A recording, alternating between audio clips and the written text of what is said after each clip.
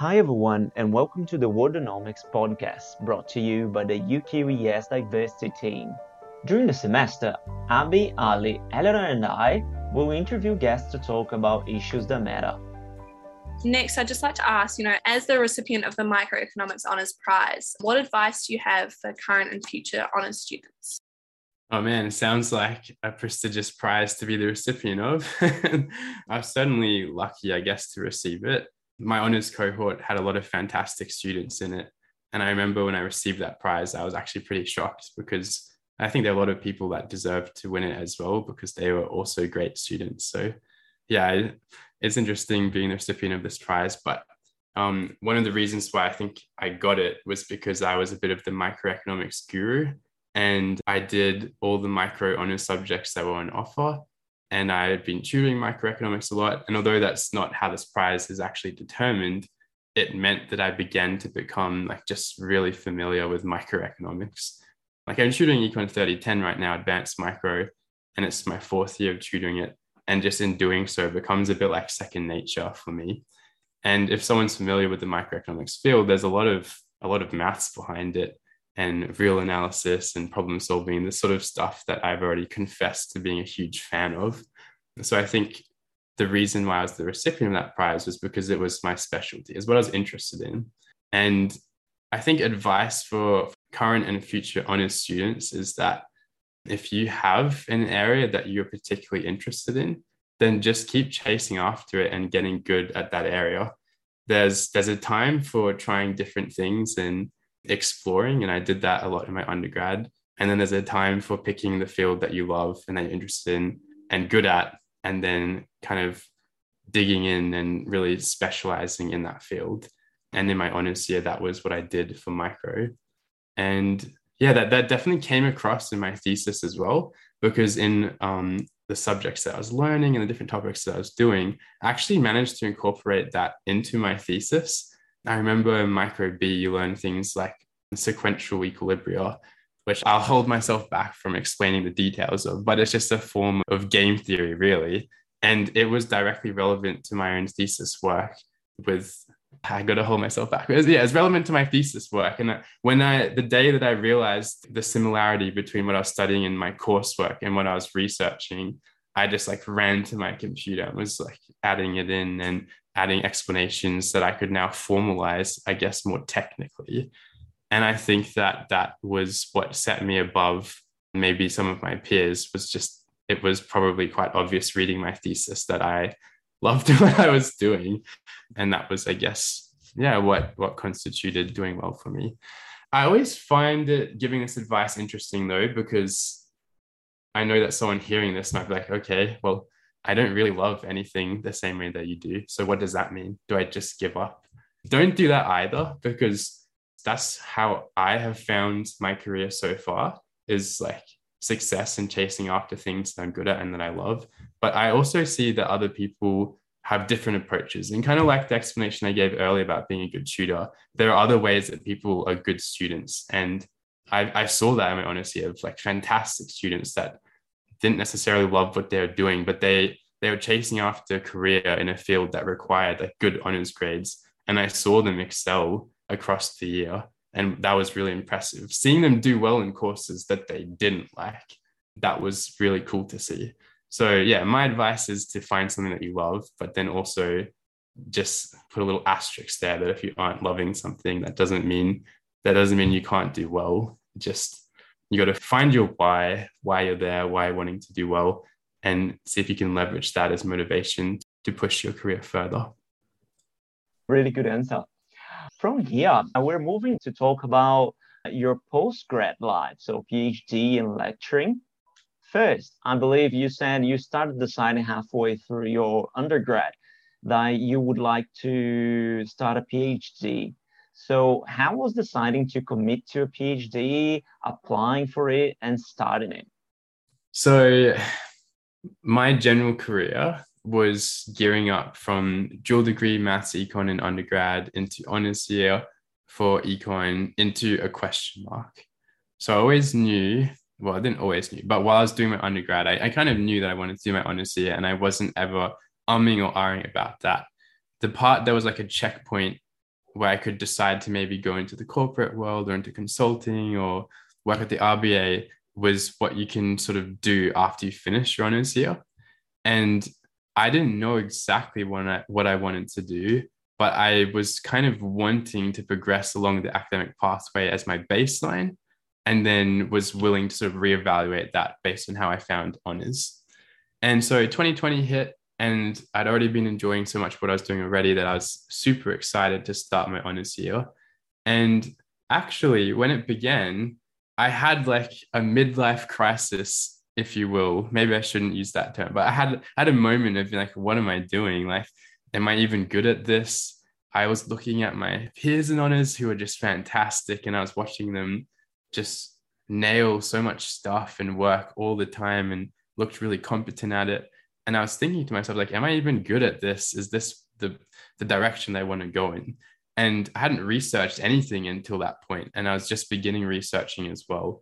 And if you're going into the academic field, research is critical, it's crucial. And so I didn't know if I was even good at that because I hadn't done it yet. So there was a lot of uncertainty about where I was going to kind of take my career, because when you sign up for a degree at UQ, you kind of have laid before you, like, I don't know, 3-year, 4-year, 5-year, depending on your degree, a pathway. And as you reach the end, you can do so much variety, so much stuff, and it's pretty intimidating. So in my honours year, I got to this point maybe halfway through when I started to relax a little bit, because once the shock of the difficulty of honours wore off, and once I sort of realized, actually, no, I am good at this, even if I am doing it in a way that's different to some of my peers, for example, I kind of realized, like, actually, yeah, this is still the pathway that I want to be on. And so in second semester that year, that's when it is appropriate to apply for a PhD. And I wrote up a PhD application for UQ. You put in a slight research proposal and statement about who you are and things like that. By then, I kind of knew even more so that I was wanting to continue researching it, because as the year headed towards the end, I was feeling a lot more confident and comfortable in where I was. But I guess the point of what I'm saying is that it actually was a journey, if you will, something that you had to work through and think about, and it wasn't super clear. And another thing that was on my mind was, where should I do my PhD? Do I stay in Brisbane and do my PhD at UQ? Do I apply for the Ivy League universities in America? Do I try to go to Cambridge or Oxford? Things like that. And as someone who was kind of succeeding in my honours year, I had a lot of pressure from academics to try and like apply externally for PhDs, because they thought I had what it takes to make it. And that was really overwhelming as someone who was just trying to figure out as a 22-year-old what they wanted to do. But yeah, I ended up choosing to stay at UQ, and that's where I am now. And I've really enjoyed my time here. And since starting my PhD, I've had the privilege of continuing to work with my supervisors, which honestly played a big part in my desire to stay here, as I'm working with academics that they feel like the best supervisors in the world. And in the context of this discussion, that means a lot to want to be here when you could pursue different places around the world. There's certainly a lot more factors that play into that choice of where to do a PhD, but I didn't feel the need, at least at this point in my career, to look elsewhere, because I actually just wanted to keep on working with my supervisors. So there's a lot more that could be said and discussed about here, but it wasn't straightforward, at least for me. Amazing. During your PhD, especially as a first year, we talked about you lecturing in 2050. Would you mind sharing how you end up lecturing, let's say course coordinating, as I don't think it's a very common thing to happen to a first year PhD, right? Yeah, that's correct. It's not very common, especially in the School of Economics. I think I might be the youngest lecturer in the school, maybe ever, I don't know. So it's somewhat unusual. Yeah, I'm happy to, I guess, elaborate on how that came to be, because I know it's certainly a question that people ask themselves often. Essentially, last year, I was just asked somewhat out of the blue by, I guess, the School of Economics and their representative if I would be interested in teaching Econ 2050 last year for semester 2. And of course, from my perspective, I was thrilled that that's like teaching is something I'm passionate about. So I was excited to do that. In terms of why they did that, obviously decisions like that have many things going on behind the scenes, there was clearly a need to have someone who's a sessional lecturer. So that's the role that I have. Sessional lecturing is what you do when you're asked contractually to teach specific subjects. Of course, I don't work full-time as a lecturer or an academic because I'm a full-time PhD student, but I have this sessional lecturing position where they can ask me to do subjects as they see fit. And from just a purely supply and demand perspective, their demand for lecturers exceeded their supply of lecturers in that semester. So they needed to get someone to fill in sessionally. And I suppose they chose me because they were aware of my passion for the field and had seen me already do a lot of teaching in different areas and thought I was worth the risk. So yeah, that's probably the best explanation I can give you about how that came to be. Absolutely. That's amazing. Yeah, it feels like you're in the right place, the right time, apparently. Yeah, definitely. And now you just finished your first year. So congratulations on completing your first PhD milestone. Could you share with us a little bit of how it was and how a PhD at UQ works? And maybe some advice for students planning to undertake a PhD in the future? Yes, certainly. So if someone's at UQ already and they're thinking about doing a PhD in the field of economics, usually the pathway that someone would take is doing their undergraduate, then doing an honors year, which is still counted as an undergraduate degree. But it's usually, if you're just Bachelor of Economics, you have to then do another degree, Bachelor of Economic Honors, that you can't actually enroll in until you've finished your first degree. Or if you're doing something like BAFE, that's incorporated already and inbuilt into your degree. And in doing so, if you do your honors year in economics at UQ, the focus in that year is you do 5 subjects that are very high level, micro, macro, econometrics, and then the area that you're specializing in. And those sort of advanced subjects are things that often overseas people do in their PhD. So overseas, an honors year doesn't exist. That's something that we do here in Australia. And so in a way, the PhDs, like at UQ, for example, it's very much like you're doing your honors subjects, that intense coursework in that year. And then if you come back to do a PhD, you then move your focus onto researching. And so once you get to the PhD, you're then required to, I guess, write like 3 chapters. And a chapter is basically like a paper and elaborated upon, I guess. And so you basically just hit the ground running and start researching. And yeah, that's what makes your PhD. So it's a bit different from the American and European universities because you've already done a lot of the coursework in your honors year. And then the PhD here is focused pretty much solely on research. Oh, that's interesting. I didn't know in that detail how it worked. I thought you had to do the courses again. It really seemed like a little bit repetitive from honors to PhD, but it makes sense.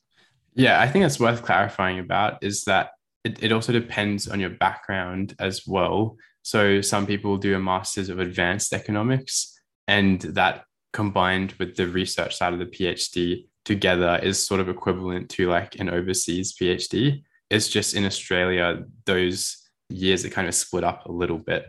And I think it also depends on the student and what their background is as to what they're required to do a little bit. I'm not exactly sure how it works because my experience has been obviously tailored to me. But yeah, my experience so far was I haven't had to do coursework since my honors year. Got it. Thank you. So I'll start wrapping up the podcast, Kieran. Before we go, what book or books would you recommend for our economic students? Interesting question. So I'm going to maybe interpret this question slightly differently as what are some things you should be reading as an economics student? And the reason I'm going to do that is because at the end of my undergrad, I did a course that asked us to write an essay on a research article. And I hadn't really read like economic literature and research articles much before because my undergraduate was like theory based and it just didn't really come up. And I remember reading this economic research article and just being shocked at what it was because it wasn't what I expected. My guess about what research in economics is like was just a guess. I didn't know. And it really changed my perspective on things. It's what made me excited for honors here, because I saw how diverse economic literature can actually be. So in terms of what I'd recommend students to read is just literally Google Scholar, different things in economics you might be interested in, find a paper that has lots of citations, download it from the UQ library and read that. And I wish I did more of that in my undergrad, because it's certainly really interesting. The abstracts are really good. You can find papers that you find interesting by just giving a peruse of the abstract, and it will come in really handy later on, because you're going to get good at doing that if you do honors and further research. Yeah. Thank you so much. That's great advice. I just started reading my first papers months ago, so I can do abstract introduction conclusion, but like the middle of it is still pretty hard for me. Yeah, reading economic literature can definitely be like that. And if people want like advice, there's certainly some types of literature that are a bit more easy for people who aren't full on academics to read. And yeah, it's interesting. Yeah, perfect. Kieran, do you have any advice or final words to our listeners? Yes, actually, I do. This advice is something that one of my mentors and my role models as a student, so a student who's like 2 years older than me, they told me this at the middle plus of my degree, and it really changed my perspective and what I did in uni. And I'm guessing if someone's listening to this podcast and have made it all the way through, I'm guessing this advice will probably apply to them. So I got along well with ambitious students. I was an ambitious student myself. And this person who was my friend was the past coordinator when I was a past leader, and the person that I sort of took over from when they left and graduated from uni. And they have like a corporate career now it's been incredible to watch on from. And I saw them do summer semesters and do overloading in subjects and get like straight sevens most of the time, pretty much, and just really excel in their studies. And as they were handing over to me in this past coordinating job, and we're just spending a lot of time together for this work, she was telling me, she was like, actually, I don't know how much I would do this again in terms of like just focusing so much on my career and going so quickly through it. Like, it worked out for her and she smashed it. But I think that she was sort of explaining to me that during that pursuit of her career, she didn't always enjoy her time as much as she could have. And like, it's so simple, like stopping and smelling the roses, basically. It's so simple. But as someone who can be ambitious and career minded, that really stuck with me and resonated, that it's important to enjoy your time at uni and to not always be looking forwards at the best parts of your career and how quickly you can get there. Because if you do that, you're going to spend your whole life always looking forwards to the future parts coming up in your career. And there's always more stuff. It doesn't end. That's what's very clear to me as someone who, won a university medal or an honors prize or things like that. There's always more prizes you can chase after. And it's important not to sacrifice who you are and what you're sort of enjoying and interested in doing in co-curricular and things like that, just for your career. Like, don't not care about your career. That's not my advice. It's just make sure you're being mindful that careers come at a cost, and you want to be a utility maximizing agent, we say in economics. And there's more to maximizing your utility than just getting like the best achievements. So yeah, I think if someone's listening at this point in the podcast and they're a really ambitious student, they're not telling you to not be ambitious. Just think about what you're choosing to do to achieve your ambition. And actually, I ended up doing sort of better after receiving that advice, because once I sort of recalibrated how I wanted to approach things and did things on my own terms and how I was sort of naturally good at it and stuff like that, that's actually what ends up lasting in the long run anyway. So yeah, I hope that advice can be helpful to someone, because it was certainly helpful for me. Oh, what a fantastic advice. Kieran Gibson, thank you so much for participating in our podcast. It was a pleasure talking to you. No worries. It's a pleasure talking with you as well. It's nice to meet you guys here today in the Zoom. Yeah. Thanks for having me. Thank you. Bye. See you later. Thanks for listening to this week's episode. We'll see you next time.